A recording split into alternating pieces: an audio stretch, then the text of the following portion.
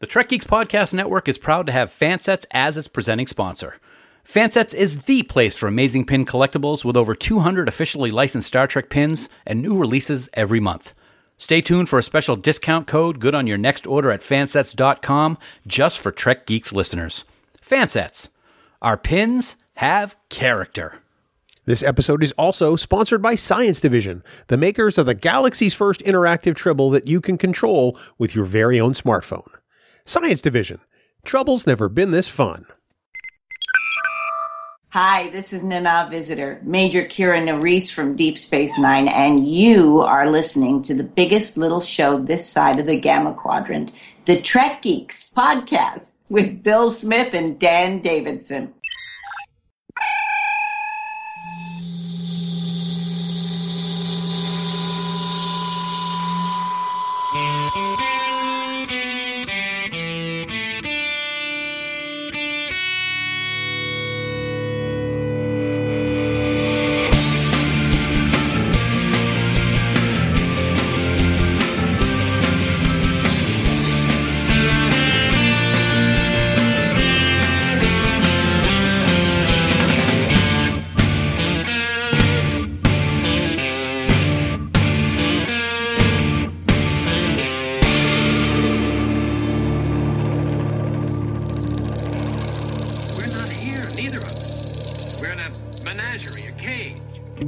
From the Yuletide Cheer Office at Podfleet Command, it's the biggest little show this side of the Alpha Quadrant and the flagship of the Trek Geeks Podcast Network. Season's greetings to you, ladies, gentlemen, children of all ages, and welcome to the Trek Geeks Podcast. I'm your co-host, Bill Smith, and here we are for episode number 243. And, wow, what a great time to be a Star Trek fan.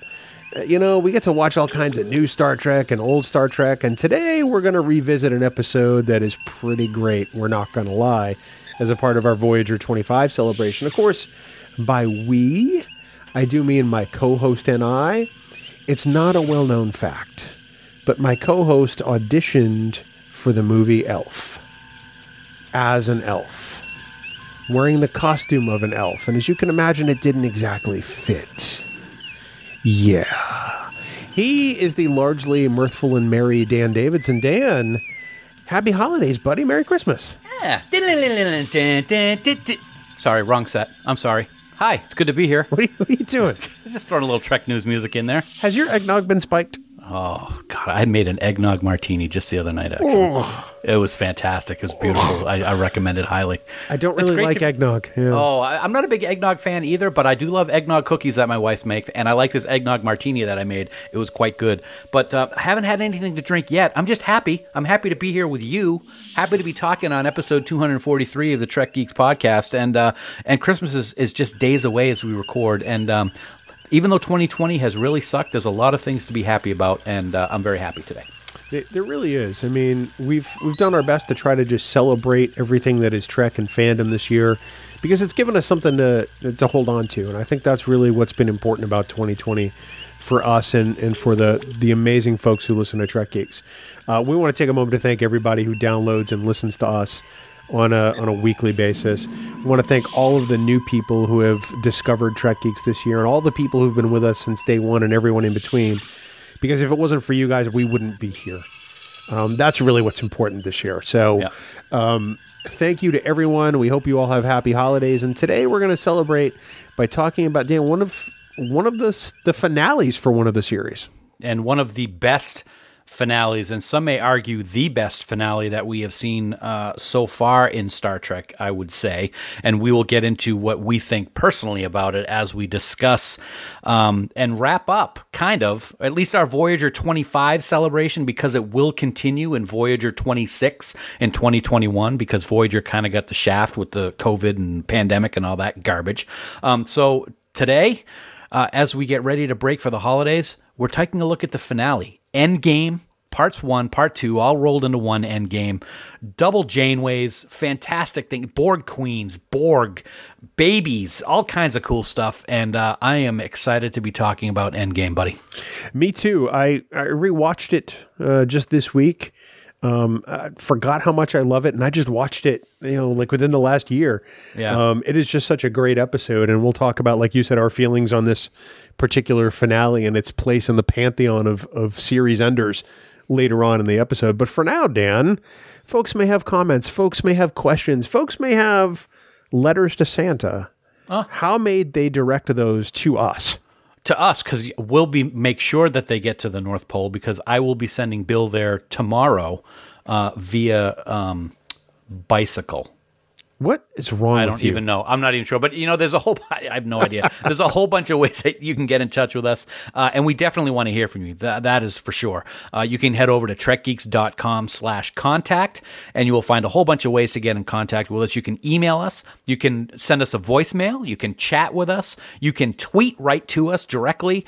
You can also head over to Camp Kittimer, which is the official Facebook group of the Trek Geeks Podcast Network over on the Book of Faces.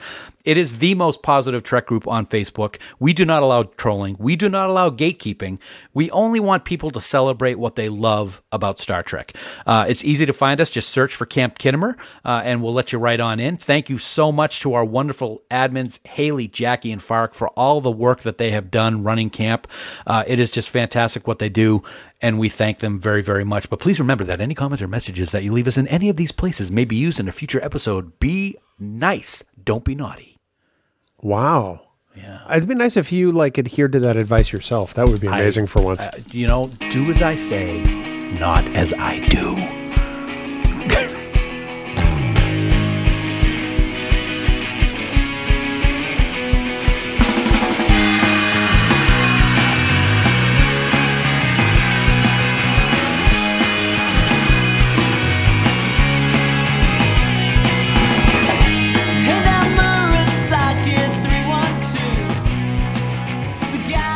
Dan, this week's discussion about our friends at Fansets is going to be a little bit different than usual. Normally, we spend this time talking about the great new products that Fansets has to offer, but as we record this week's episode, it's only just really hours from Christmas, and this week we want to take the time to wish them the happiest of holidays. Yeah, you're absolutely right, Bill. This year has been such a strange one, and nobody has ever experienced anything like this pandemic in our lifetime. It's put tremendous strains on so many people and on so many small businesses in the United States. They have suffered as a result of the economic crash, as a result of COVID-19. But our friends at Fansets have spent the whole year working hard to give us the best new Star Trek pins anywhere, and it's because they know how much we love Trek, and they know how much we hold these collectibles dear to our heart. Every single person at Fansets pours their hearts and souls into this product, their customer service, and their love of being fans themselves. So Lou, John, Amity, Lorene, Joe, and everybody at Fansets, we want to take a moment and wish you the happiest of holidays, and we look forward to a prosperous and successful 2021 with you. We love you all, and we can't wait to celebrate Star Trek with you in person once conventions start happening again. I couldn't have said it any better, man. They are truly the best in the business, and we cherish not only the business relationship we have with Fansets, but also the friendship. And listeners, even though we may not be talking about new pins this week, that doesn't mean you still can't save big money over at fansets.com. Trust me, you still can. Head on over to their website, put a bunch of stuff in your cart, and at checkout, be sure to use this week's special Trek Geeks discount code word ENDGAME. That's ENDGAME in all capital letters with no spaces for an amazing 15% off your entire order. Now, this offer is going to be good until December 30th, 2020 at 11:59 p.m. Eastern Standard Time. Plus, don't forget, when you spend more than $30, you're automatically going to get free shipping in the U.S. Fansets. Our pins have character, and we thank our friends at Fansets for being the presenting sponsor of the Trek Geeks Podcast Network. The Science Division wants to wish you and your family the happiest of holidays and all the best in 2021. You know, one of the reasons we love working with Jay and Kaylee at Science Division is that they're not just a small business. They're a family business. And like many families this time of year, they've got a Christmas card to share with you, and this one's virtual. So many folks this year have commented online how they've gotten fewer Christmas cards this year, and Jay and Kaylee made one for all of their friends in the Trek community. If you go to their website at sciencediv.com, you can scroll down to the bottom and see their special holiday message to you on their blog, because blogs are not dangerous, Bill. Wow, I thought I was going to get a Christmas gift this year. I see that's off the table. But of course, we can't talk about Science Division without mentioning their amazing Tribble. Right now, through the end of the year, you can get the Galaxy's first interactive Tribble at the discounted price of just $64 through the end of the year. Yeah, but you better hurry because the end of the month is approaching faster than Santa in his sleigh. Plus, unlike reindeer, the Science Division Tribble has the fluffiest Tribble fur in the galaxy. It's incredibly soft. Plus, it trills. It purrs. It even screams on occasion, like Bill does to me. It's such a great Star Trek gift, and it's an incredibly high-quality collectible that you're going to want to add to your Star Trek collection. Plus, if you order now... Sorry, I was screaming. Plus, if you order now, you'll be able to get your Tribble shipped to you for only $4 here in the U.S., That's an amazing deal and much cheaper than hiring a warp-capable spaceship to take you all the way to Space Station K7. I will say I did not write this week's copy. No, somebody good did. Yeah, exactly. Happy holidays from Science Division. Trouble's never been this fun, and we thank our dear friends at Science Division for sponsoring this week's episode.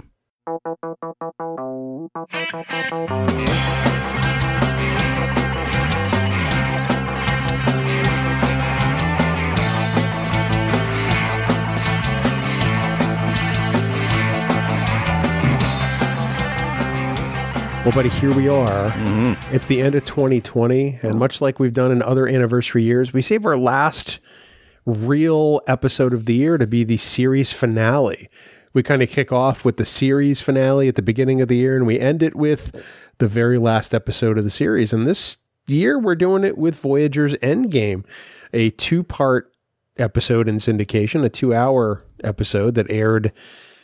Well, in, what year was it now? 2001. A long time ago. Almost 20 years ago. I don't even remember. Yeah. Yeah, absolutely awesome. And let me tell you a quick story about it before we get going. First of all, amazing story by Rick Berman, Ken Biller, and Brandon Braga. Also directed by Alan Croker. And it was, 2001. Yeah, it was 2001. May 23rd. Wow, that's a long time ago. So as you watched it, like you said earlier, that you watched it recently, and so the other night, it's late. We were planning on going to Sue and I were planning on going to bed early, and it was like 11, which is early for us. You know, we'll usually relax and get ready for it. And so I'm like, honey, I want to watch like the first 15 minutes of Endgame, just because I haven't seen it in a while, and we're going to be recording on it, so I want to watch it. We watched the whole thing. You just can't stop watching Endgame. Because it's so fantastic. So we didn't mind staying up late for that. No, and why would you, honestly? Because, at the heart of this, there really is a good story. Yeah. We've talked a lot in the past about how Voyager kind of just neutered the Borg. But in this episode, you get a Borg story that has some real weight to it, has a real threat. Mm-hmm. Plus, you get Alice Krige back as the Borg Queen. And this is no knock on Susanna Thompson. None at all. Love her. Who was fantastic as the Borg Queen. Mm-hmm. But to have the original Borg Queen back for a television episode is pretty amazing. It really is. And I remember the first time that I watched this back in 2001. I was freaking out a little bit when we saw her for the first time. They did the whole thing with the spine coming down into the outfit and everything like that. And it's like, is that her? Yeah, it is. And it was pretty cool. And yeah, you're right. We've talked about what they did with the Borg over the course of the 7 seasons, or the 4 seasons that the Borg were in Voyager. But this is a scary one. They are back, at least in this, to a point. They are pretty ominous. That very first time we see, or Voyager sees them. And I was talking about this during a theater skip, but I couldn't remember what episode it was when they were going through a nebula and there was a Borg ship coming right at them and they just barely got out of the way. Yeah. That's a great Borg moment when you see the size of that ship. And you know that they're in for, quite a fight. And there's so many good parts of this episode. There are. So let's get the one part you hate out of the way. Oh. Because in rewatching this, I don't have as big a problem with this as you do. It's not that they're essentially girders. There are That's what I call them. I know. These structural supports that sort of keep the transwarp corridors open or from crushing whatever's inside. I think it's actually not a bad explanation for why they're there. I don't like it. I will always say, okay, so there's these, whatever they are, whether they're steel or whatever. I say steel, of course they're not steel, but they look like steel girders in transwarp space or whatever it's called, holding these quarters together like kind of like a map or runways and stuff. I'm just, there's not much, if anything, to dislike about this episode. That's the one thing that will always stick in my craw is those things. It's I don't even know how to describe it. It's just, yeah. And watching it again, when we watched, I'm like, we were coming up to the part, my wife, I'm like, here comes the stupid part, hon. To me, they kind of strike me like arterial stents. You know what I mean? No. Okay. Okay. I love to joke about it, but it's a joke to me at this point to make fun of it. But it's just something that I was just like, really, that's all you could come up with for the way to defeat the Borg and defeat them in a humongous way by destroying that hub. Yeah, because everything gets destroyed on that side in the Delta Quadrant, the whole hub and all the apertures and everything like that. It's a huge defeat for the Borg, and they did it because they broke the building. If you want to look at it that way, so it's like, okay. The building. You're killing me. You're killing me. Sorry, it's much better than partial assimilation. I will give you that. But I'm sorry. The next time I'm in subspace, if I'm, not sure where to go, I'm certainly not going to go knocking on wooden doors. I don't know. It makes me wonder if that whole idea of the transwarp corridors and that sort of network of tunnels, if you will, kind of inspired the mycelial network storyline for Star Trek Discovery. Yeah. Because, the mycelial network is different. You can travel essentially the mushroom highway, if you will. You can be anywhere instantaneously. And this isn't that, but I can kind of seeing it being a cousin in the creation of the show. One of the things that was interesting to me, and I could be wrong because there's been so many episodes that we've talked about, is this the first time that we've really actually seen that the Borg are able to travel throughout the galaxy using this transwarp hub? Because if it is the first time, it's a little disappointing because they could have been jumping all over the galaxy instantaneously or within minutes, as they said, a long time ago, and they wouldn't have taken how many years from the Enterprise Borg cube to get the signal and all that stuff. You know what I'm saying? Why did they send one Borg cube to Earth instead of like every 50? other time instead of 50 if they could be there almost instantaneously? Yeah. I understand that there's only 6 of them in the galaxy. Mm-hmm. Got it. But theoretically, you could maybe jump from one to another. You could, and also, even if there are only 6, in that one that we saw in this episode, there were a ton of Borg ships going through different ports, entering different apertures at different, when we saw the whole thing. And it looked like it was surrounding in the orbit of a star, which was kind of cool, too. It really did. That is my one problem with the whole episode. Is the fact they have this amazing transportation device, yet they only ever send 1 or 2 or 3 cubes anywhere at a given time. Mm-hmm. Usually 1 in most of the conflicts we've seen. Yeah. If they can be anywhere at any point, why haven't they conquered the entire galaxy yet? And you're absolutely right about that they're only sending 1 whenever they have these big battles. But at times during Voyager, we would see 4, 6. Right. How many 12 cubes were behind them at one point? With especially against 8472. Yeah. So, I'm willing to overlook it because it is the finale and it is so good. And there are so many other parts of the story that are so solid. One of them is I can't believe this is happening solid, but it's still solid. Yeah, no, I agree with that. Yeah. So now that we've dispensed with the things that kind of make us go, all right, let's talk about all of the awesomeness in Endgame, because that's going to be the rest of this conversation. Right. I love the way this episode starts. This episode starts off with a celebration. There's fireworks. Who doesn't love fireworks? There's a starship coming home after being gone for so long. Mm-hmm. And then you realize it's the 10th anniversary of that night.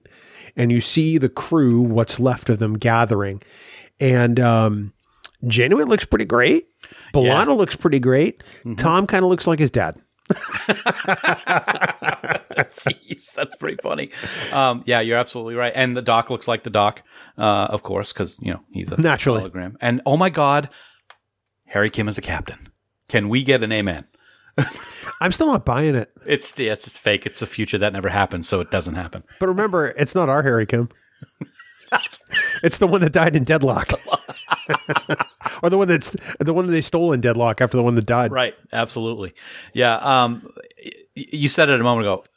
Admiral Janeway looks phenomenal. I love what the makeup team in this episode did with Kate for Admiral Janeway. She looks awesome. And we'll get to it more. Kate's performance in this episode is doubly as good as any other episode for obvious reasons. You know, anytime I see an actor playing against themselves in a show, I'm like, oh man, this is, you know, in a courtroom, they say, you know, never be your own attorney. Don't ever represent yourself because you've got a fool, you know, for a client. I kind of feel the same way about actors who are cast against themselves in the same scene. Yeah. And they have to use split screen or whatever, because it can be really amazing or it can go horribly wrong very quickly and seem just really unrealistic. I'm going to give you two examples. One that really works, TNG, Times Squared. Yes. Patrick Stewart and Patrick Stewart, the same scene, almost flawless. We just talked about, actually, yeah. We did. One that doesn't work, Brent Spiner in Star Trek Nemesis. Practically cringeworthy. Right. Yes, you're correct. You know, this one with Kate playing both Admiral and Captain Janeway, I think is the best out of all of them. Kate not only nails, you know, the current day Catherine Janeway and how she would react to something. She takes that and takes it to a completely different level for jaded, cynical Admiral Janeway, who is very different for her experiences. And I love both portrayals.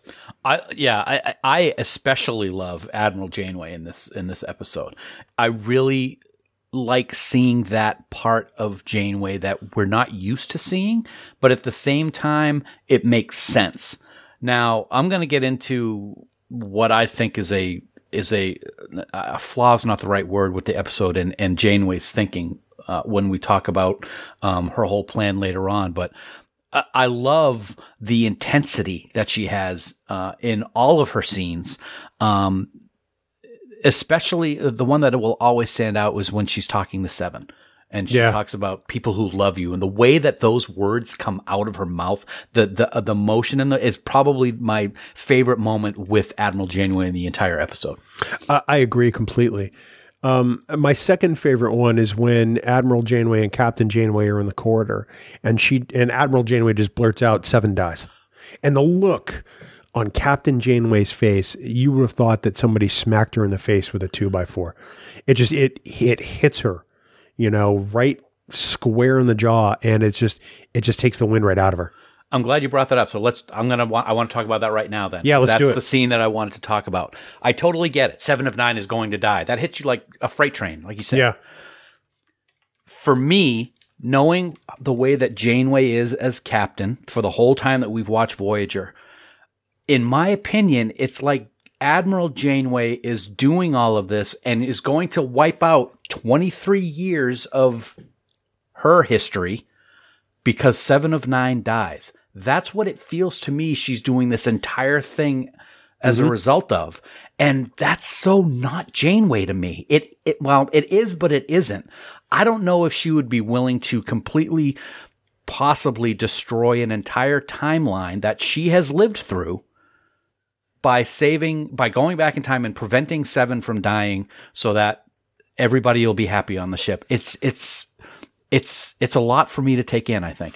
I see that. And I totally understand it. I look at it from this perspective. It's no secret that Janeway carries a lot of guilt. You know, she's the reason they're in the Delta Quadrant. She's the reason that, you know, whatever crew members they've lost in this time, they've lost because she made that decision. In her mind, all of those deaths weigh on her shoulders. And then to find out, you know, from the older version of herself, that not only does 7 die 3 years from then, but Chakotay is never the same afterwards. I think that becomes what she can't live with. I think that that's really the straw that breaks the camel's back. Is it the right decision? No, not for Admiral Janeway. Yeah. But it is the right one for Catherine Janeway, the captain. It is. I also like how one thing I will say in regards to Captain Janeway is during this whole thing, when she gets that news, it obviously affects her greatly, but she's still more concerned with dealing a devastating blow to the Borg than by just shooting through one of the apertures and getting home. And so you see her wrestling with the possibility of what Admiral Janeway has seen coming true, along with what her duty as a Starfleet officer is in defeating the Borg, which is why I think that the whole idea of introducing the virus into Admiral Janeway to bring back to the Borg is ingenious. I agree with that. Yeah. And nobody sees it coming. I mean, it's different than what Crusher wanted to do. She wanted to essentially introduce nanoprobes or nanobots. I forget which term, and somebody's going to at me, so please don't at me. I know it's nanoprobes of some kind. Something. Yeah, something or other. Nanos. Yeah, hashtag nano. Not an iPod Nano, completely different. Well, it could be just as devastating. Yeah, to me especially. But I really appreciate the way that they go through and introduce that aspect, because nobody expects at that point that Admiral Janeway is willing to sacrifice herself to do it. Well, what's interesting is Captain Janeway says, "Are you ready?" And Admiral's like, "No." I love the way she says that. But at the same time, these whole time discussions can really get confusing. She's not ready for it, but yet if this works, she's not going to exist. So why not? You know what I mean? Well, this for me brings up the greatest conundrum of the episode. And I know Janeway says not to think about this whole time stuff because she'll get a headache. But you've introduced it, so I'm going to follow the thread for a second. Okay. So follow me here step by step. Admiral Janeway comes back from the future, pollutes the timeline. Mm-hmm. Captain Janeway implements the recommendations for shielding and transphasic torpedoes so that they can stand a chance against the Borg. Mm-hmm. Admiral Janeway gets injected with the virus. Yeah. Captain Janeway takes the Voyager through the transwarp hub, and the whole thing goes kablooey. So if Captain Janeway changes history, did the transwarp hub ever blow up? Because Admiral Janeway was never there. Yeah, you could get a headache. You could get a headache with talking it. And I know you're going to hate it. It's like talking about the whole different Back to the Future scenarios. No, I know. I get it. You can just wrap yourself into a pretzel thinking of all the different things. You're absolutely right. So the Borg Queen didn't really die because Admiral Janeway didn't come back to be infected and then infect the collective and have her arm and leg fall off, and then she blew up. Or did she? I don't know. Or did she? All I got to say either way, Admiral Janeway is no longer in existence, either from the explosion or from the change to the timeline. Yeah. I don't know. I don't know. This is one of those type of discussions where we need a third person. But this is the kind of thing that I like about this episode. I don't dislike that aspect of the episode. Please don't misunderstand. Exactly. Yep. It's making us talk about it. It's making me think. And it's like, wow, that's really kind of deep. I mean, it's kind of a chicken or the egg kind of thing. But when you put it in Star Trek, it's instantly a time conundrum. And yeah, I got a headache. Now, the other thing is, I don't think we're being hypocritical about it, because in some episodes we'll be like, no, that would never have happened. But right. In this one, it's fun to talk about and, it really is. Think about all the different, maybe this, that, I don't know. It's crazy, but it's crazy in a very, very good way. Speaking of infecting the Borg, or even let's bring it back. Let's talk about for a quick moment the scene where the Queen triangulates on the shuttle and beams Janeway to her chamber. Mm-hmm. And then she's irritated and she just like a little bit out come the nanoprobes and Janeway gets infected. We've seen in First Contact and we've seen in other things how quickly assimilation takes place. And for the last 10 minutes or so, or even maybe longer of the episode, Janeway does have a couple things show up, some little mechanical Borg-like things show up on her face, but she's always just kind of sitting there kind of like woozy and be like, okay, I'm bringing chaos to order, but she never really gets assimilated. And I'm not sure, is that just because they wanted to stretch out the episode, the writers, or is it possibly because the virus that she had and then got back into the collective helped slow it down. I assume it's because of the virus. Okay. And plus, I assume it's for dramatic effect. That's what I've used to think that, but now I'm thinking more the virus might have had something to do with it. Because if it's just for dramatic effect, it goes against what we've seen before, which is one of those no, you don't moments. But so Yeah. I'm willing to bend.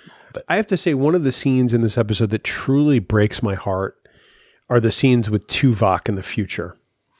You know, Janeway goes to visit him, and clearly he's suffering from that neurological condition that he, at the beginning of the episode, was not disclosing to Captain Janeway. But she goes to visit him, and she always goes to visit him on Sundays. And Tuvok, of course, applying logic, says, well, you can't be Catherine Janeway because Catherine Janeway comes on Sundays. And it was very heartbreaking to me to see somebody who was so in control have nothing of that left, and to try to grasp onto that logic and the one thing that he felt defined him in those moments. Tim Russ does an amazing, amazing job in those scenes. he really does. There's two things. Oh, the 5-3-3-1 7-1-5-3. I love that aspect when he's with the doctor. But you're right. When he's writing and on the floor and Janeway's there, there's a moment where she puts her hand on his head and kind of just like strokes the back of his head. Yeah. That instantly makes me think of Year of Hell when he was blind and they were saying goodbye and she kind of like grabbed his face. The connection between these two characters has always been something that has been very special. And I think those are the two strongest moments. Even if this one is in a future that never ends up happening, that moment may be the bigger of the two that I just described. There's a real affection there. Yep. And it's one that it really is heartwarming, even in those moments. Because, I mean, you know that Tuvok would do anything for Janeway. He says as much in many episodes. But you know that her commitment to him is equally as strong, and the bond they share is quite special. It's very different from Kirk and Spock, but it is certainly not less significant in any way, I think. It is probably one of my all-time favorite scenes in this episode, and probably in Voyager. I've never seen someone go back and forth between two different pieces of paper, though, when they're writing things the way he does. Just saying. You've clearly never tried to write a term paper in an hour. Yeah, those scenes are really great, and that scene with the doctor is also great. You can certainly Tuvok is agitated, and the doctor's trying to figure out, and he has to go talk to Barclay. And by the way, speaking of Barclay, it's good to see Barclay in this episode again. Yeah, absolutely. Is there anyone in Starfleet in the future who wears his pants any higher than he does when he's in the lecture hall to talk about the Borg? Oh, see, that's one of the reasons I hate those uniforms. Oh, they're just awful. Because they're practically Empire waistlines for men. Oh, I'm not a fan of them. In fact, even when Bashir wears his in Deep Space Nine, they're a little high. Yeah. In the Visitor. Yeah. I hate them. They are terrible. It looks fantastic on Janeway. It does, and that's the one thing I was going to say is on her though it looks great. But I didn't like him on anybody else. It looks awesome on Dax. It looks awesome on Beverly Crusher and All Good Things. Yeah. It's just the men's version of that uniform is just I don't like. Yeah. I will never cosplay that uniform. No, let me tell you that right here. Speaking of All Good Things, I did love the fact that continuity-wise, Admiral Janeway's combat or everybody's comm badge in the future is the All Good Things comm badge, if I'm not mistaken. It looks almost exactly the same. I might have to check with our friends at Fansets about that, but I thought it was the same thing. It essentially is. That just tells us that in the future Starfleet, that's the design Starfleet goes to. Yeah. And it just so happens that in Picard, it's a variation of that, which I think is very cool. Very similar. Yeah, it's very cool. Yeah. Yeah. I want to talk about Chakotay and Seven, and I don't want to talk about it from the aspect of, oh God, why do they put these two together in the last episode? Mm-hmm. But I want to talk about it from the aspect of the growth it means for 7 of 9. Because I forgot about the scene where she goes to the doctor and says she wants to have the surgery essentially to flip on the rest of her emotions. Right. Because I forgot that was kind of an option. Mm-hmm. I just assumed that she was suppressing them. I forgot that it was really just a procedure, if you will. Right. And I thought that was huge for 7 to make that decision. It puts her in a very vulnerable place. It puts her in a very uneasy place. And the fact that she's willing to do that, I think, says a lot about how far she's come being with this crew and under Janeway's tutelage. And it's very interesting how she reacts with these new emotions to the news of what happens with her and how it affects Chakotay, because she's willing to shut the whole thing down like a Borg drone, flipping off a switch as Chakotay. Yeah. That's a very powerful yet important quote insult that he throws at her when they're having the discussion of whether or not they're going to stay a couple. I thought it was really good, and it was a great scene with Beltran and Ryan, with the two of them. And I'm glad that he was able to, talk her out of just, becoming drone-ish again and just shutting all her emotions off. And you're right, it is a very vulnerable moment for her to decide not only to have it done, but to decide to have it done and go to the doctor. Yeah, it was a really special moment, I thought. And I appreciated how the doctor handled it. The doctor offers to help as much as he can, to be a stand-in for the Chakotay hologram program. I'm thinking to myself, callback. Yeah, I'm thinking to myself, didn't we not forget how this worked out for Barclay? But okay, let's let it ride. And I'm thinking the doctor just wants to be the romantic attraction. Exactly. That's what I thought. But he takes it so well. Mm-hmm. That's really what amazes me at the end of all this. They could have shown him really kind of down. They could have shown him, pouting essentially. But no, he's happy for Seven. Yeah. And that really says a lot about, it says a lot about the future. It says a lot about the way we are today. Yeah, it does. But it says a lot about the respect the doctor has for Seven's decision. And I think that's key. Yeah, I really do too. We've talked about Seven and the Doctor over the course of season 7. But there are some very strong moments between the two characters. Obviously she trusts him, whether it's because he's a hologram, whether it's because he's a doctor and has to keep everything confidential. It could be a combination of that, or maybe she's just come out of her shell with somebody who she feels she can. Yeah. But they obviously had a great relationship between the two of them. And you're right, his reaction was pretty special, because anybody else could have been like, oh, okay, you don't want my help in the romance department. Well, okay, bye. That would have been Harry Kim's reaction. Quite honestly. Yeah, absolutely. Doesn't get promoted. Doesn't get the hot Borg babe. Yeah. I really like that aspect for those characters. I like what we see of the Doctor in the future. I think it's interesting that he gets married. Yeah. The whole principle behind that really kind of just astounds me. And I gotta love Admiral Janeway's little dig when he's like, oh, we can't all be young. And she goes, like your wife. I know. That was great. And it's so subtle too. It is. But it also shows the kind of relationship they've developed in the years since Voyager got home too, Absolutely. Which I think is fantastic. Yeah. Let's talk about Tom and B'Elanna a little bit. Mm-hmm. The comedy in this episode actually works. It does. There are many times where intentional comedy in Star Trek does not always come across well. It doesn't play well because it seems too campy. Mm-hmm. In this aspect, where you've got the expectant parents and Tom gets woken up from a dead sleep because of what amounts to B'Elanna's Braxton Hicks contractions, I think that scene works really, really well. It really does. He's ready to go to sickbay without her. And it's just with no pants on. Yeah. She's just like, oh, whatever. And she's just like ready to go on her own. I think not having gone through that myself, and you haven't gone through that yourself, I wouldn't be surprised. I would do it. I'd probably do it. I'd probably get in the car and start driving down the street without Sue. Oh, I knew I forgot something. Oh, but it really does work, and it even works with her when she's in sickbay and she's screaming that she wants this thing out of her now. And she calls him Flyboy most of the episode. Tom. All those things actually really do work. And not so much for humor, but since we're talking about the two of them, I loved their daughter in the future, Morale, helping Janeway. Yeah. And the line, "You are your mother's daughter," is perfect when she starts cussing at the Klingons in Klingon. And she said that she would have ripped his arm off or something like that. It's the Paris family is doing well in the future. They really are. And honestly, they're doing pretty well in the present. I mean, they are. You brought up that scene in sickbay when B'Elanna's in labor.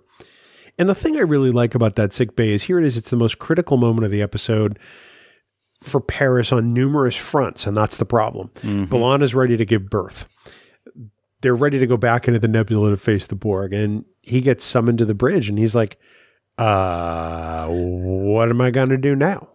And she does great. She's like, you know what? This crew needs the best pilot at the helm, so go. And he goes. But I also think that as much as Paris knows he made the right decision, I have to imagine that he's bummed out by that decision. Oh, yeah. I can imagine every father wants to be there for the birth of their child, especially their first child. Yeah. And his duty didn't allow him to do that. It didn't, although it's kind of cool he gets to come back to the Alpha Quadrant with a grandkid for his dad. Hey, Dad, by the way, haven't seen you. Our relationship sucks. Meet your granddaughter. She's a quarter Klingon. Yeah, exactly. I was going to say she's Klingon, so you got that going for you, which is nice. I think the one character that really doesn't get a whole lot to do in this episode is Harry. Poor Harry. He does have those scenes as Captain Kim of the Rhode Island with Janeway. Mm-hmm. Okay. That stuff is kind of eh. Let me throw one thing in there before we go to your next topic about Harry, but I just wanted to throw this because you mentioned the Rhode Island, and I'm watching it, and I'm like, oh my God. And I had to go back and look, and I did this actually this afternoon. For a minute, I thought it was going to be an unbelievably brilliant piece of continuity. I thought for a second that was the same ship that Geordi was commanding in Timeless, but it wasn't. It was the Challenger, and I was very bummed out when that happened, when I realized that, because that would have been cool if Harry Kim was captain of the same ship that Geordi was chasing him in a different future. And wasn't the Challenger a Galaxy class? I don't think so. No, I'll have to look it up, but I don't believe it was. I looked at that Rhode Island, and it looked to me like the Equinox. It did look like the Equinox. Yep. You know, yep. So the stuff that Captain Harry Kim gets to do is really kind of bland. Okay, he's got a scene with Janeway. They have a hug, goodbye for the final time, and the stuff he gets to do in the here and now is really kind of meh. He's excited about going to the Nebula. He can't convince Tom to do it because Tom says, "I'm already home." Voyager's home to Tom now, and that's disappointing to Harry. Yep. So he kind of carries that around, and he does have the good speech about it being about the destination, or not being about the destination, but the journey. Yeah. And that's really it. To me, it's the one character I wish that had more of a breakout moment like everybody else seemed to in this episode. I thought that speech was a good speech, but the way that it was brought about and the way he did it was kind of like too much, rah, rah. Hey, I'm going to pat you on the shoulder because, we're all in this together and all that stuff. I thought it was a little bit over the top for drama, for dramatic showing. I will say, while we were talking, I did look. The USS Challenger Galaxy class was a ship. That was the one that was rammed by the Jem'Hadar in Deep Space Nine when the Galaxy ship went that's through. What I'm thinking of. So there are two challenges that we've seen, one from Deep Space Nine and then this one in Timeless, but I'll have to double check to see what kind of ship that was. Well, all right. Yes, that's what I do. Thank you so much. My pleasure. Yes. So we talked about Harry. We've talked about Seven, which I think was really kind of integral. Yeah, what do you want? What do you got? I got one line that I thought was very good. It deals with Harry, but it's also the relationship. Of course, this whole show is relationships, and we see relationships all season long, all series long. But there's always been that relationship between Harry and Tom. And in the one, when they decide that they're getting away from the nebula, and Harry is obviously upset, and then he sees Paris in the corridor and is like, hey, let's go talk to the captain. Two of us, we can talk her into it. And Harry says, don't you want to find a way home? And Paris's reaction is one of the best. I am home, Harry. That's awesome. Did you miss the part where I said that about 2.5 minutes ago? I completely missed it. I completely missed it. It's when I was looking up the Challenger thing. I'm sorry. I thought we were talking about something else, and I'll just be quiet now. I was talking about Harry and, how he does have a couple of good moments. And, he gets he feels, kind of bummed out after Tom says that because it seems like everybody's moved on but him. Yeah. See, that's what happened. I can't do two things at once, man. You can't do one thing at once. So I apologize for that. But you know what? All of our listeners are laughing at me again. So win. Well, that's something that I think has been a hallmark of Trek Geeks since 2016. True. Or 15, whenever the hell this thing started. 14, not 15? I don't even know. You're making me do two things at once. I got something that we haven't talked about that happened. Are you sure? The beginning of the episode that I don't think you've talked about yet. And that is Karath. And yeah, why do Klingons always live in caves or dark areas? That's the House of Korath? I know, exactly. That's exactly my point. That's really pretty horrible. Is he Riemann? I mean, what the hell? Why are there always caves in Star Trek? Why can't he just have a house? That's true. I'd love to see them pull up to a nice 2-story colonial, perhaps with some pillars outside, maybe a torch. Kegs of blood wine in the kitchen, or maybe he's got a wine cellar, a Klingon blood wine cellar. But no, he lives in a cave. Yeah, it's good to see Von Armstrong, of course. But that is true. Yeah. But Janeway's like, I love what you've done with the place, and yes, it's sarcastic. But why does a dude live in the cave, and why does he have this technology? So maybe he has been discommoded. We don't know. I'm just speculation. So maybe he's, it's all, I don't think it's on the Klingon homeworld, obviously. It's just on some planet somewhere. But it always seems it's a cave. But he's got this technology that is like time changing. It's just like, how did he get it? We don't really know a lot about what's going on. We don't know who this guy is, but he's got some nice starships, I'll say, because when they start chasing after her, they're pretty good. I mean, it's pretty good flight scenes when you see both of those Klingon ships. But every time I see that scene with Karath and the equipment, I'm like, it's a cave. What's going on with this? Yeah, a little strange. Yeah, I don't know. It's a convenient device. It gives us a reason to see Miral Paris. Yes. It gives us a reason for Janeway to have to get out into space. Mm-hmm. Even if it doesn't necessarily make sense, it's not. It doesn't hurt the episode necessarily. Yeah. It's just a head scratcher. It's kind of neat because it looks like basically all she does with it's pretty easy how she's able to steal it, which is kind of just slap a transporter something or other on, beam it up, and then they basically take like a pop socket and put it on top of the shuttle so that they can shoot the beam out later. That's all I could think of when I watched it. Pop socket. Oh my word! And again, I'm just having fun with the episode. I love it. I'm not downplaying anything because it's awesome. So. Obviously, one of the things that you and I have articulated about this episode in the past is that they get home and it's over. Yeah. There's no resolution. There's no epilogue, if you will. So let's take a moment to theorize, because that's always kind of a fun exercise, especially with an episode like this. Mm-hmm. They get home. Chakotay's at Khan. Tom and B'Elanna are welcoming little Miral into the world. The doctor's in sick bay doing, doctory things. Harry's excited because he's home. What do you think happens next? They get to Starfleet Command. Janeway submits her report. What happens to the crew once they get back to Earth? That's a real good question. Obviously, Janeway gets promoted to Admiral, as we saw in Nemesis. Nemesis. Yeah. Yep. Which and she still says that Picard gets all the tough jobs like the Sona, and I just laugh at that every time. But anyway, based on what we've seen in Picard, and I'm sorry if anybody hasn't seen Picard, there's going to be a spoiler alert. We know that things did not go well for Seven. Obviously, her debrief happened, but she must not have either liked what she saw in Starfleet or the Federation, because we see what happened to her in Picard, and she basically became kind of like a pirate. That's just a very high level way to call it what she does.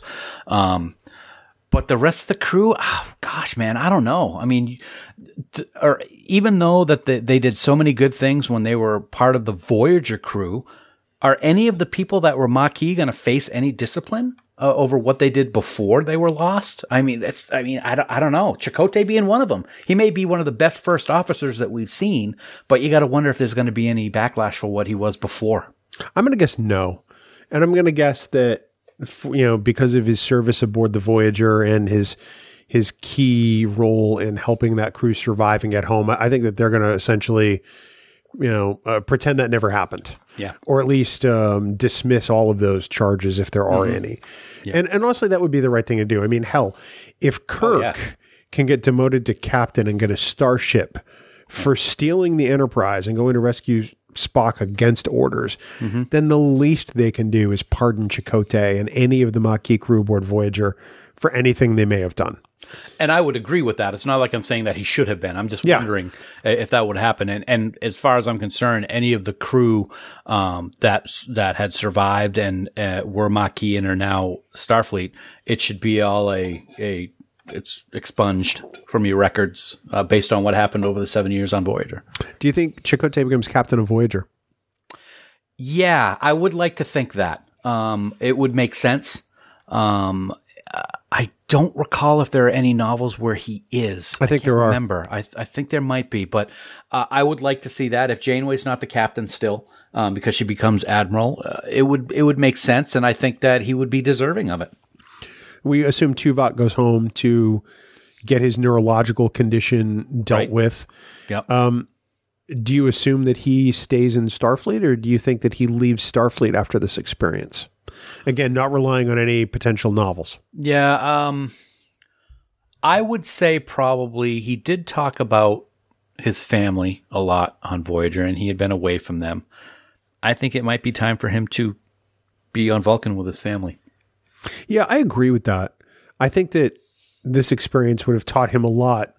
And I think that for as controlled and as reasoned as his logic is, I think that he missed them a great deal and wants to be with them. I think it's safe to say that Harry stays in Starfleet. Yeah, he doesn't have anything else to look forward to. Well, I mean, he's a lifer. He is. Absolutely he is. And good for him. I think it makes sense. I can't see B'Elanna staying in Starfleet. Not as a chief engineer. And I can't see Tom staying in Starfleet either. I think that they start on their paths to holo novel writer and what is she, an attaché to the Klingon homeworld? Yes, I think that's what she is. And it makes sense. I think that we see with just in the first few minutes of being a father, his whole life changes when he hears that baby through the comm system. Yeah. And I think that he's going to concentrate on being a father, being at home. And like you said, if he's a holo novelist, like with the future that we saw, what a perfect way to be able to be with the family and still be able to bring home the bacon.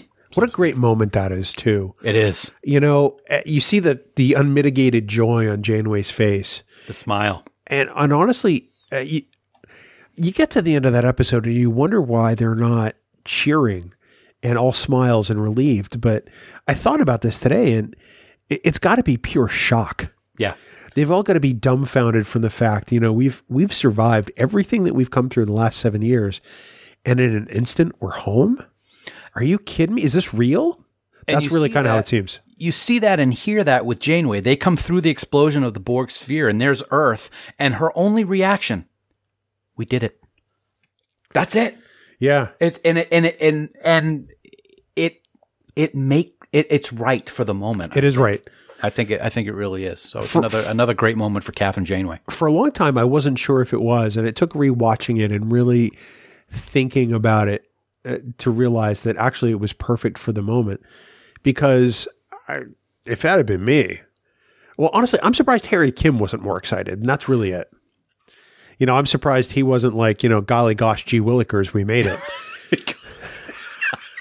Sorry, I didn't expect that. I kid, Garrett. I kid. It's not Garrett. Garrett does a great job. It's just what they did with what they were able to give him. But he does crack a smile. He does look excited. He does. But I wonder if his excitement is tempered because he sees the way the captain reacts. I think so. Yeah. The other reaction that is in that I wish we could see is Chakotay's reaction, where he gets to actually pilot them to space dock and not Tom. I have to think that Chakotay, being who he is, wishes that Tom could have done it for himself. Mm-hmm. But I think that he takes, you know, a great pride in sitting in for Tom in that moment. That's just my own headcanon, though. Absolutely, and I think it also is kind of a play on what we just talked about. Tom is now going to be a father, and that's going to be the most important thing for him. So he's off in sickbay to meet his daughter. Chakotay's proud to sit in that seat for him, like you just said, and pilot it. And I don't know if I'm stealing your thunder if you're going to talk about it a second, but the best the best moment of returning to the Alpha Quadrant is Janeway's final words, which were the words that she used at the end of episode 1 7 years ago. Yeah, it's really kind of great that kind of bookends the entire journey, if you will. It starts it and it finishes it, and it's just such a great moment. It really is. And one of the things that I think is very interesting also in that moment is this is Voyager's moment, but they still are able to bring in some past things of Star Trek to make it feel like they are really back in Star Trek. Yep. There's Galaxy-class starships. There's a Defiant ship class starship there. There's an Enterprise B or B-looking starship there, all escorting Voyager back towards Earth. And I thought that was kind of a cool moment as well. I didn't notice those the first couple of times I watched it, but in prepping for this and looking at screenshots, I'm like, oh, look at all those kind of cool ships they got there. Those are all callbacks to the great series. Absolutely they are. Yeah. And, well, what a great series Voyager is on its own. You know, it's a great way for this series to go out. As we start to wrap up our discussion here, let's think about where this finale ranks among the other finales. Mm-hmm. We're not going to count Turnabout Intruder because it was not a series finale, although it was the last episode of the original series. It was never intended to be the final episode. Right. Agreed. It just got canceled. Oops. So when you consider the ones that had aired to that point, there's All Good Things. There's What You Leave Behind. There's Endgame. How do you stack rank those, or can you? Do we want to include Enterprises as well, even though we haven't talked about it yet? It hasn't happened yet at this point in the timeline. So, but yeah, no, go ahead and include it. That's fine. Well, it's easy because that's going to be the bottom one anyway. But even though there are good points to it, it's very difficult. They are all excellent in their own way. I think All Good Things really shines with Sir Patrick Stewart and what he does. So many 3 timelines that he has to deal with, where Kate deals with 2. For me, Deep Space Nine is my series, and there's so much that happens in that, both good and bad. That one for me is still my favorite, but I will say that Voyager is an extremely close second finale. I think both of those are better than All Good Things, and that's saying something because All Good Things is pretty good. But Deep Space Nine, it's still the one for me, man. What about you? I think that Endgame is a better finale than All Good Things and What You Leave Behind. And that's not to say I dislike either of those episodes, because obviously I don't. Yeah, there are going to be people going, "What?" But I honestly think that's true. When you look at What You Leave Behind, it is the 11th episode in an 11-part finale. That's true.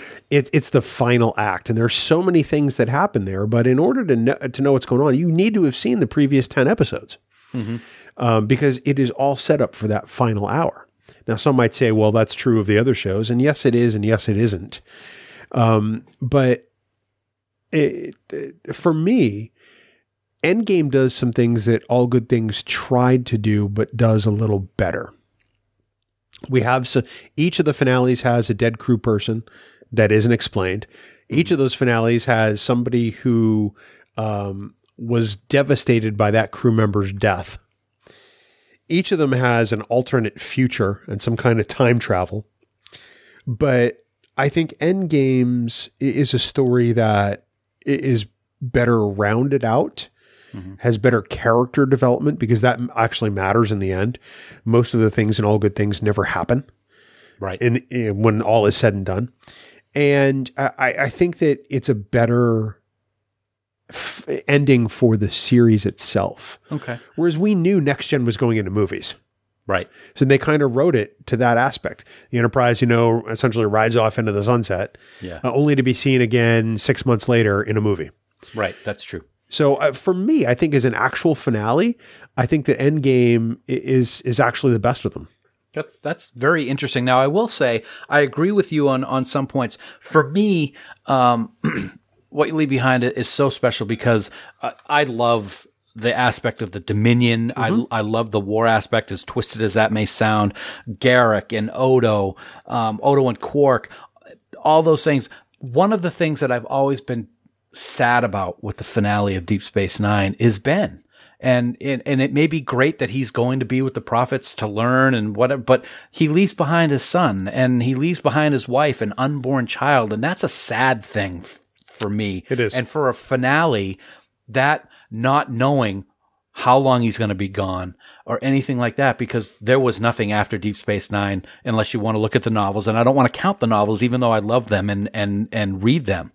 With this, we get that finality of what they went through. So I do agree with you very much on that point. We may not get to see anything but them heading towards the orbit of their home planet after 7 years being stranded 70,000 light years away, but there is that finality that they made it.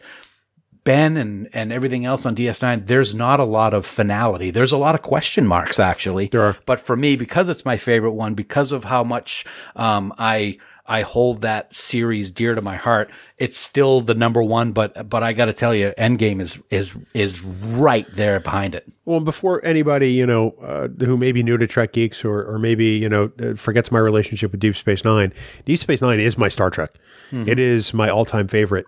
Cisco has been my guy. Yeah. I have rewatched DS9 more than any other Star Trek at this point. Yep. So, I'm not just saying this because I'm a Voyager lover. I'm really new to the Voyager camp, having only finished the series last year at this time.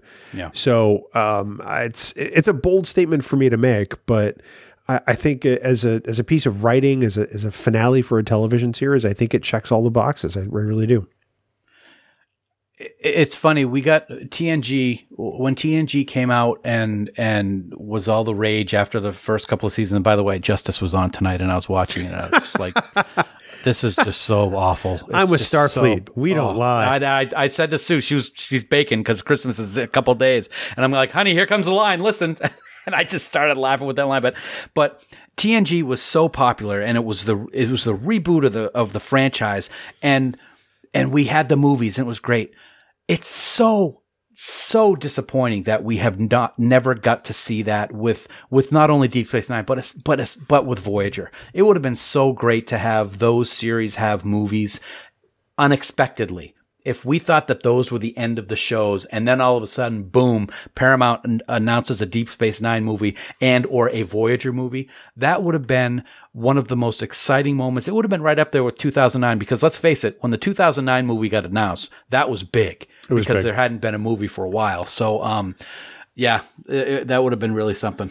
I think that if they had done like a movie with essentially all three casts combined somehow, that would have been, Star Trek's Avengers moment, their own MCU moment before there was an MCU. So Well, buddy, that kind of wraps up our discussion on the Star Trek Voyager series finale, Endgame. What a great 2 hours of television, or an hour and 40 minutes or whatever it is.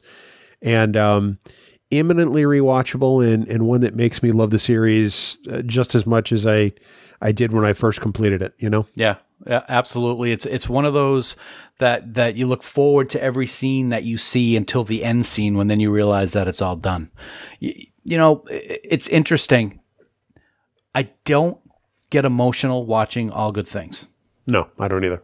I get very emotional at the end of Deep Space Nine. When they start playing that music and then the pullback of the station.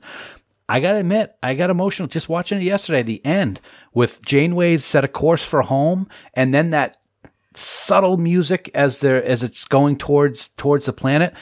It's an amazing moment in Star Trek, and it's one that I just will never ever get bored of, and it makes me want more. Yep. Well, luckily, we're going to get a little more Janeway on Star Trek Prodigy, the Nickelodeon animated series. Mm-hmm. I've made my predictions on that. We'll see if it comes to fruition, but I'm at least glad we get to learn more of what happens to Captain Janeway in some form. It'll be interesting to see. I gotta say, it's gonna be great to see her in animated form, and like Kate said in the announcement, she's gonna be able to do things that she wouldn't have been able to do in human form. I'm sad that we won't see Kate as Janeway, but to be able to hear that voice, which is so distinct and so beautiful, I can't wait for Prodigy, because especially since the announcement that she was going to be in it, I am so excited for that. Well, buddy, that's it. Voyager 25 is kind of a wrap. We're going to continue into Voyager 26 next year just because we can. Yay.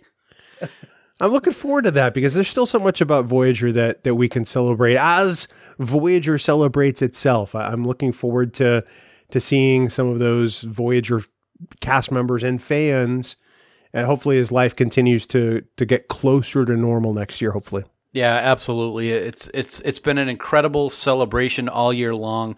The love that both you and I now have for Voyager is right up there with the other Star Trek series. We've had such a great time talking about all the different aspects of the show. Can't wait. We're going to see Captain Janeway again in the new animated series on Nickelodeon whenever that comes out. But that's going to be something in itself.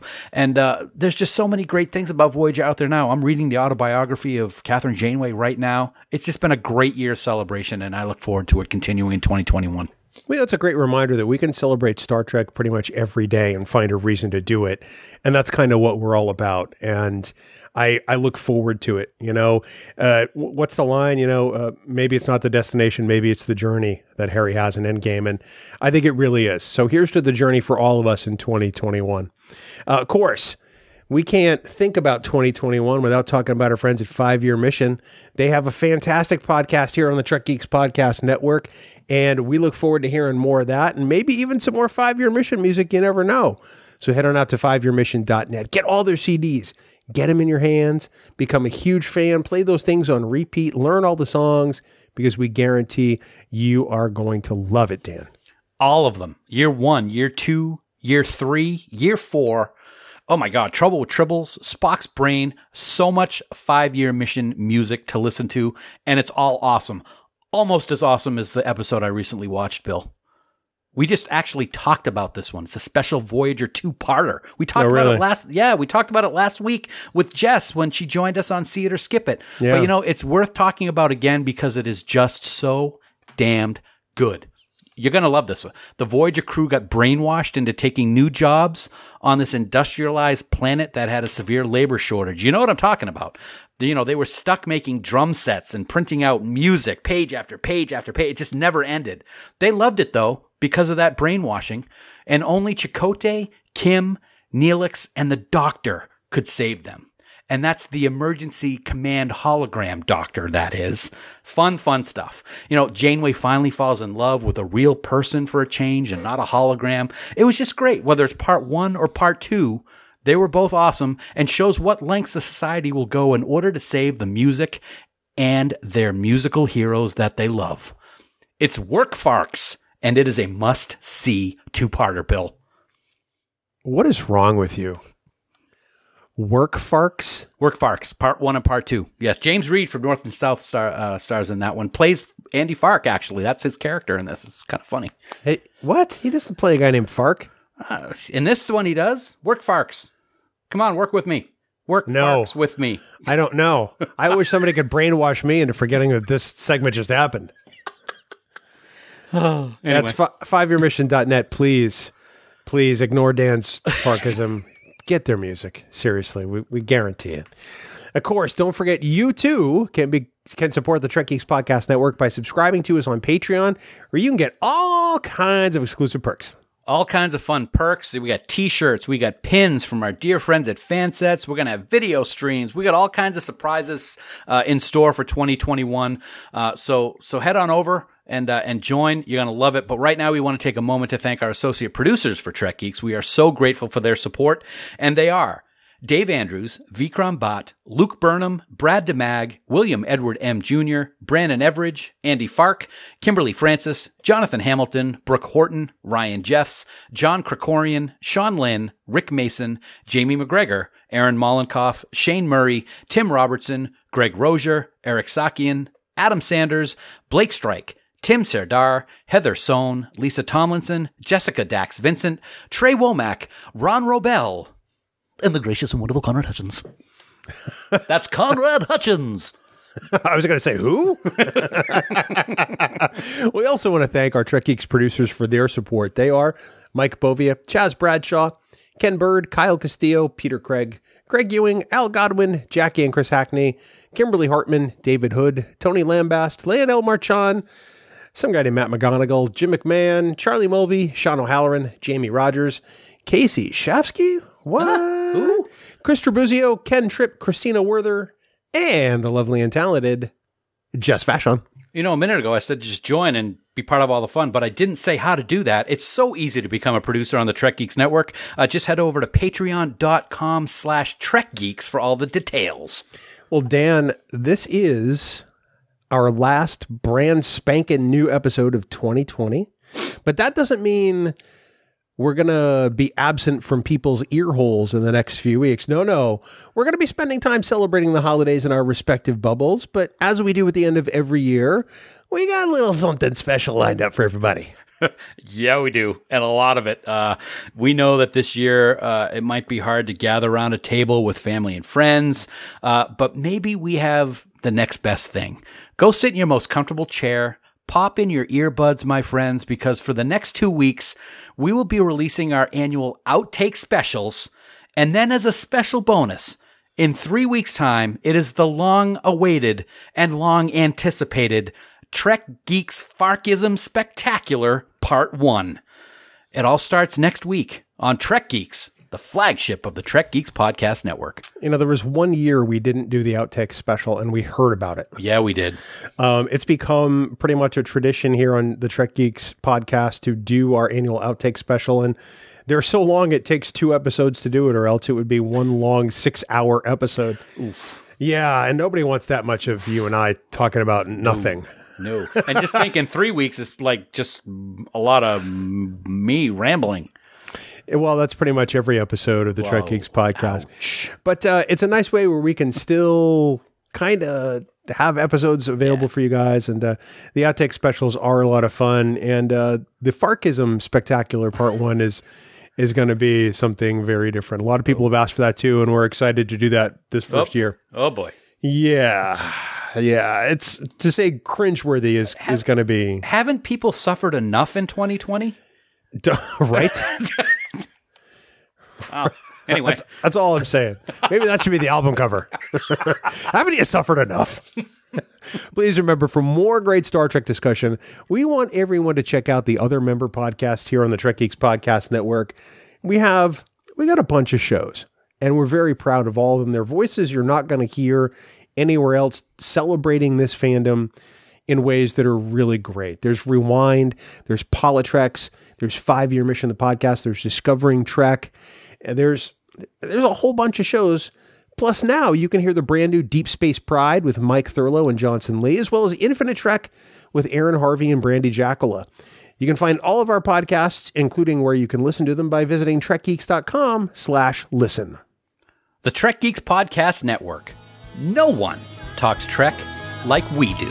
And of course, for all the news on all the Star Trek CO, please visit our great friends at treknews.net. For now, this has been episode number 243 of the Trek Geeks Podcast. We wish you all the happiest of holidays, the merriest of Christmases, and the best of New Year's in 2021. Thank you for being a part of this all year long. We can't wait to do it again next year, buddy. Absolutely. Merry Coconut, everybody. Merry Coconut. Music for Trek Geeks is provided by 5-Year Mission. They're writing an original song for each episode of Star Trek. Hear more of their music at 5yearmission.net. Trek Geeks is a production of Coconut Media Works. Executive producers Bill Smith and Dan Davidson. For more great Star Trek discussion, discover the other shows of the Trek Geeks Podcast Network at trekgeeks.com, or find us in Apple Podcasts, Spotify, or your favorite podcast app.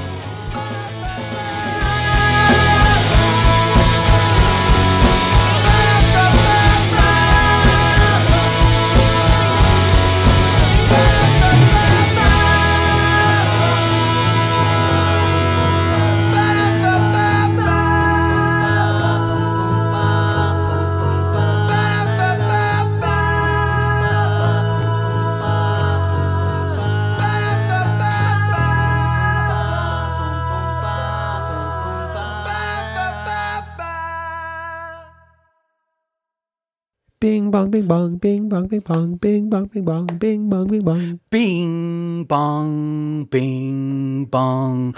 Why do I always have to go to Peter Griffin whenever we do songs?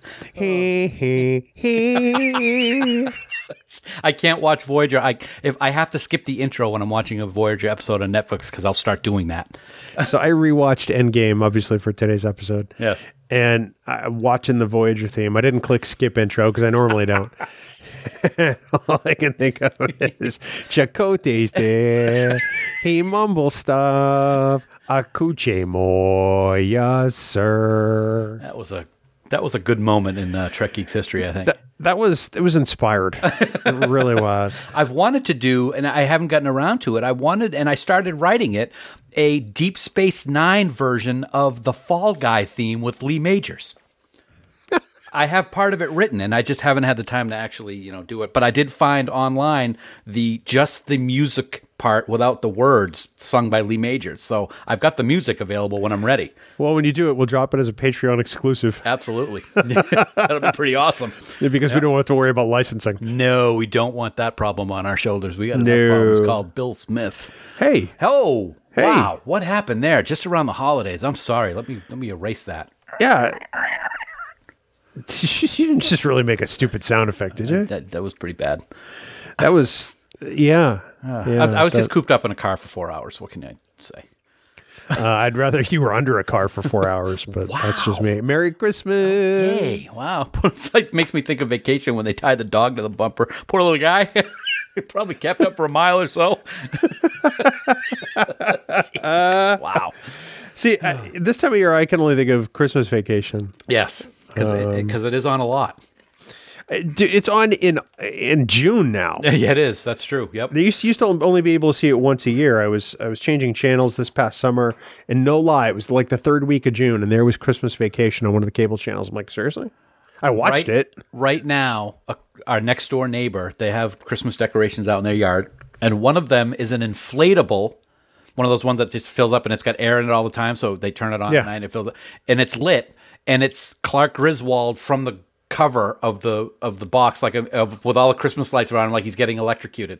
Oh, wow. Yeah. Yep. So we got Christmas Vacation everywhere. And they also have an inflatable Santa, which I also think is from Christmas Vacation. At the beginning with the animation and Santa gets run over by a big snowball and he's all in the snow. They've got one of those out there too. You have to take photos of these. I will do that. I got to see these. Okay. Christmas Vacation has probably become one of my all-time favorite Christmas movies. I love it. It was my mom's for quite a while. Oh, really? Yeah, and it's kind of funny in hindsight. She would forget she'd seen it every year. Oh, it's like my dad. Yeah, and so she would think, "Oh my God, that was so funny! I have to watch that next year." And my dad's the same way. But the problem with my dad is he's a very loud comedy watcher. He bellows laughing, and he slams his feet on the ground. He boom, boom, boom, boom, boom when he's laughing. It anything like his son? Because his son kind of does that probably too. Where I got it, yeah. No, and I'm not talking about your older brother. No, I don't think you are. No, no, because you do the same thing watching baseball. Yeah, Star Trek. Yeah, I do. It doesn't really matter. Doesn't. You can tell me a joke in your cubicle at work, and the foot stomping happens. It's just like, yeah, exactly. I did that on purpose. And anybody who had their bass turned up heard that. I felt it. Because, it's all about that bass. Yeah, or the treble. About that bass. No trouble. No, it's not the treble. No treble. No Sorry treble. about that. Yeah. Mm-hmm. There'd be no treble at all. Where are we going with Well, trebles aren't dangerous. They're not. No. We could do a song like that. We saved that for Science Division. Oh, that's true. Why doesn't 5 Year Mission have a song called Tribbles Are Not Dangerous? That's a very good question. They could have done that on the Trouble with Tribbles EP. And I have a feeling that one of the band members might be listening right now. So only one, though. Yeah. What's up with that, dude? Well, since you're writing songs, why don't you write it? Well, I've already gotten in trouble with them. No. Come on, Burt Bacharach. You write an original song. Oh my God, I cannot even believe you just said that. Okay, story time at the El Sleepo Cafe. Hold on. You have a story about Burt Bacharach? I do. From today.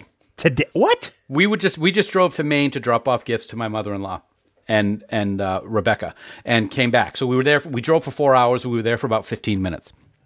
And on the way back, we're passing. I'm driving, and I'm going around a truck, so I'm in the passing lane, like a pickup truck. And there's one of those racks on the back of it. And the name of it, the name of it. This is Sue talking. This isn't me. It's not one of my dumb jokes. It's one of Sue's which case I'm sure this is great. Then it's Sue's awesome one. The name of the rack is called the back rack. So she goes, maybe they should name it Bert. You know, Bert Back Rack. That's actually pretty good. Ba boom boom. That's my wife, ladies and gentlemen. See, if I had said it, it would have been stupid. No, she's much better at this than you are. Wow. That's what this means. Okay. You should have her make a Farkism. I don't think she's going to want to do that. Well, see, I know she won't, not unless you get a few drinks in her. I want to make a Farkism based on that picture that Fark had on Facebook this week of his hair all disheveled. That was scary. Yeah. I'm getting ready to drop ship him a Flowbee or something. Flowbee. Oh my God. That's hysterical. Oh. Yeah, because that can only help. I got my brother-in-law a pair of those steel like teeth things that you like do. You pull pork. You separate the pork after you cooked it in the smoker. Yeah. You could use one of those with like a big comb.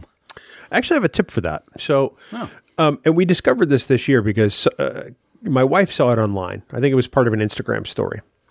So we do a lot of chicken breast in their Instant Pot or whatever. Their recipes that call for you to take the chicken out when you're done and shred it and put it back in. Yeah. So you take the chicken breasts out. You take a hand mixer.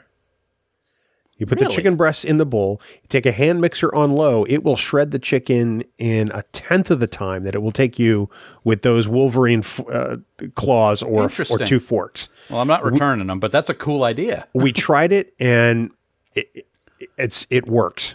That's awesome. I can't wait to start doing stuff in the Instant Pot. Speaking of the Instant Pot, do you remember the last time we recorded? We brought up the fact that I'd use the Instant Pot, and then we were talking about the egg bites and how I said, oh, Casey, don't let Casey know because he's going to send me 14 cases of eggs. Yeah. He didn't send me 14 cases of eggs. How many did he send you? He sent me the molds for the egg bites. He did that for us, too. What a guy. Thanks, Casey. That was pretty awesome. So I'm making egg bites for Christmas morning. It works amazing. I can't wait to try them. I got some sausage. Well, we do a casserole every year that we have once a year. Sue makes it, and it's awesome. But we're going to have egg bites, too. Sausage ones, bacon ones, vegetable ones. We're having dinner from the Copper Door. Oh, you're doing Copper Door again? Nice. Yeah, we're going to make beef Wellingtons for New Year's Eve because we looked at the calendar and said, Christmas is Friday. Mm-hmm. We're not ready to make Wellingtons. So let's give ourselves an extra week. There you go. I made mini Wellingtons a year and a half or so ago, and they came out pretty damn good. Yeah, we figure we're going to try something a little different because we're cooped up in the house. This is like the cooking show because when I was down in Florida visiting my parents, my dad of all people who'd never do this was watching TV one night, and who's the guy that goes bam? The chef guy, Emeril Lagasse. Emeril Lagasse had a commercial for an air fryer, and Dad picked up the phone and ordered one. And I made a beef Wellington for my mother when I was down there in the air fryer, and it was unreal. I believe it. It was so good. So, have you ever been to New Orleans? No, never been. So, you should go once. And when you go, you need to go to Emeril's restaurant in New Orleans, the original one. Okay. Because it's one of the best meals I've ever had. Really? And for dessert, you must, somebody told me this. And I said, okay, whatever. I took them at their word and I ordered it.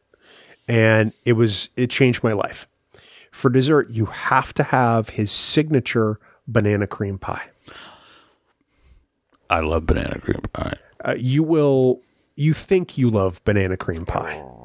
You will actually love banana cream pie in a way where you want to take it out behind the middle school afterwards. Maybe we can tell your mom that we ate it all.